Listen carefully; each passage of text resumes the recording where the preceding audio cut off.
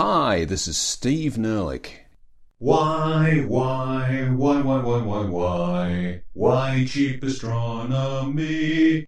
Yeah, why? And this is Dear Cheap Astronomy, episode 27, Earth Matters.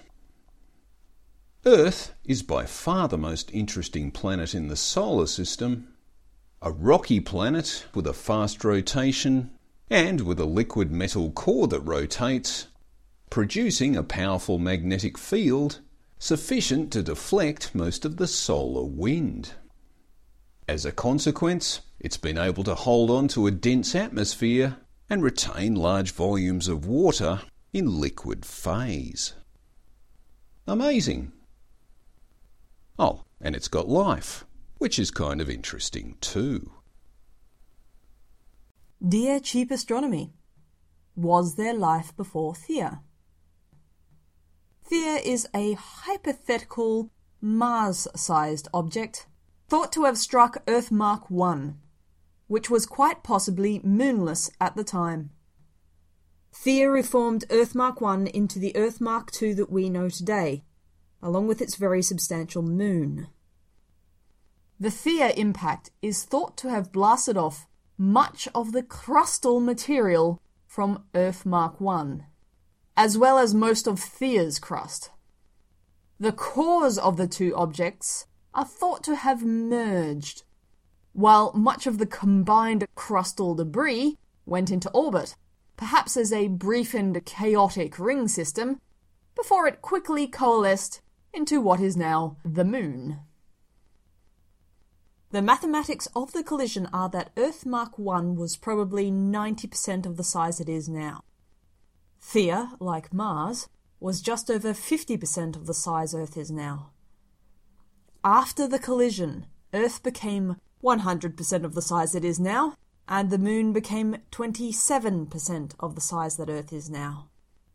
The Moon is thought to be a 50-50 mix of crustal material from Earth Mark I and Theia, while the merging of Theia's dense core with Earth Mark I's dense core has made Earth Mark II the densest planet in the solar system. If there was life on Theia before the collision, it was almost certainly wiped out in the collision. If there was life on Earth Mark I before the collision, it was very likely wiped out in the collision. The Theia collision would have been orders of magnitude more destructive than any of the subsequent mass extinction events that remain recorded in Earth Mark II's geological history. Getting a big chunk of the crust scraped off your planet and a new addition made to your planet's core makes getting whacked by a 10-kilometre asteroid, like the one that took out the dinosaurs, a bit of a flea bite. But even if it didn't survive the collision, could there have been life on Earth before Theia? Apart from being 90% of the size of the current Earth, Earth Mark I probably didn't spin as fast as Earth Mark II. We think the Theia collision initially spun the Earth up to a 5-hour day, which, over the subsequent 4.5 billion years, has slowed to the current 24-hour day. Even so, a full rotation in 24 hours is fast for a planet so close to the Sun.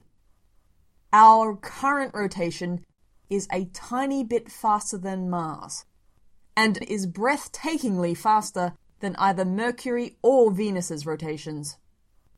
Although, to be fair, Venus is also thought to have suffered a substantial impact in its distant past, which has sent it spinning in the wrong direction, or otherwise flipped it upside down, while still spinning in the right direction. As we said earlier, it's unlikely that Earth Mark I had moons. After all, neither Mercury nor Venus do, and Mars only just managed to grab a couple of passing boulders. If Earth Mark I didn't have moons, then it didn't have tides either. Indeed, we are not even sure if it had oceans.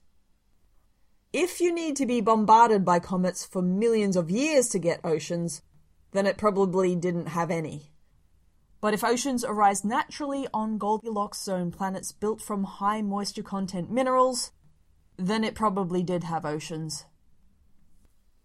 But even assuming that there was water, there was still only a limited time period available for life to develop on Earth Mark I, before Theia came along and wiped the slate clean.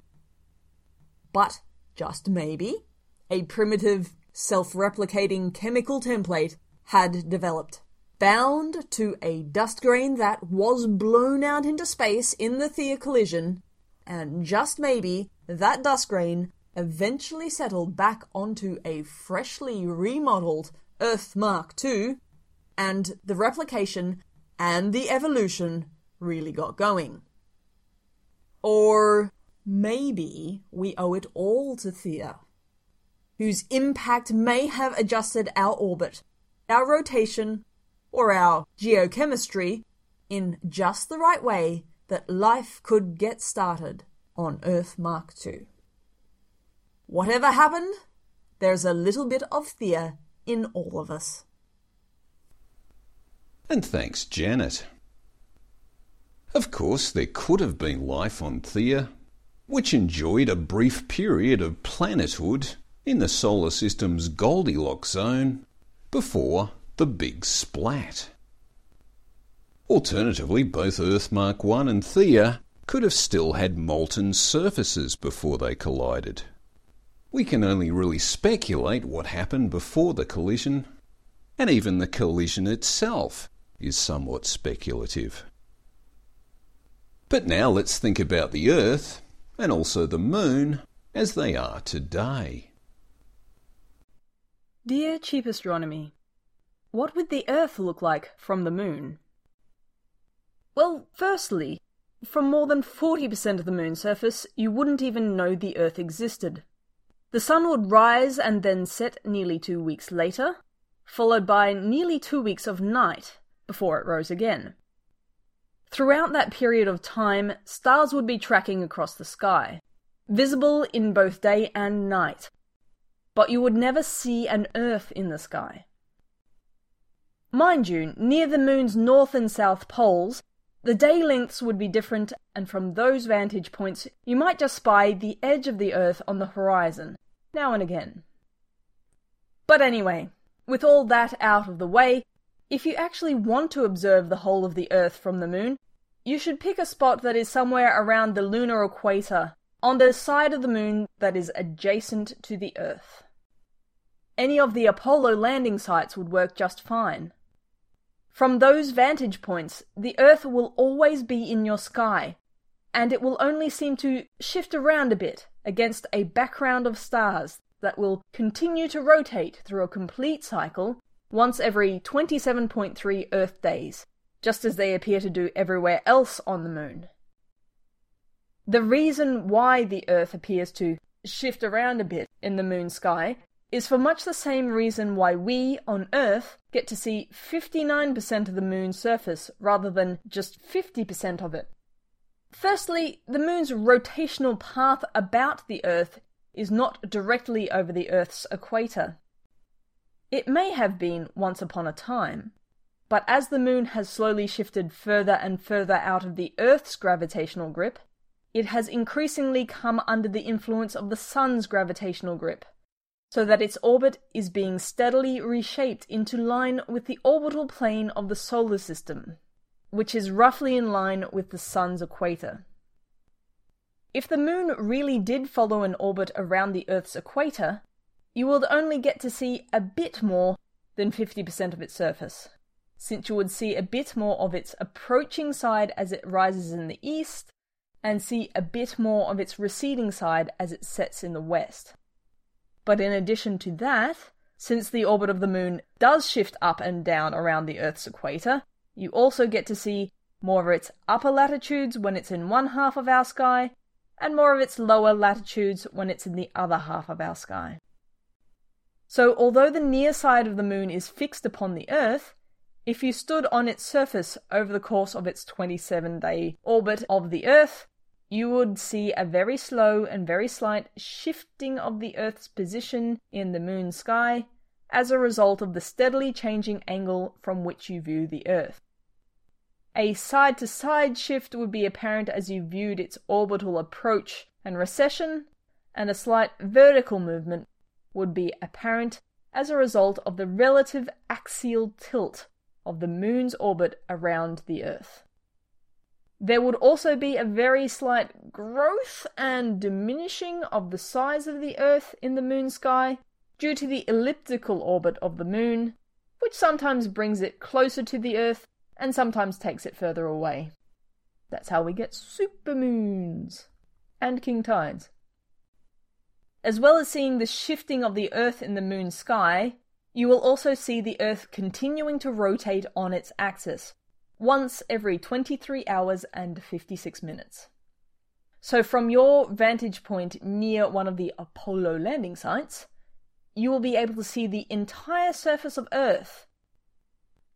Beyond that, the Earth's face will only appear fully lit every 27.3 days, because it will only be fully lit when the sun is behind the moon, which will occur at the same moment at which a new moon is visible from Earth.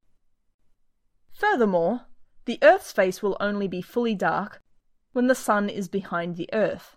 So at midnight on the moon, which only happens every 27.3 days, the Earth will be fully lit.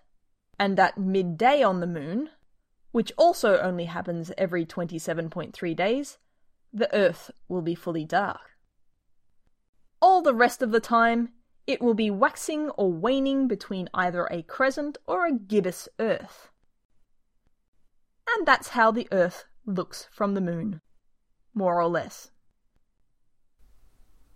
And thanks, Janet.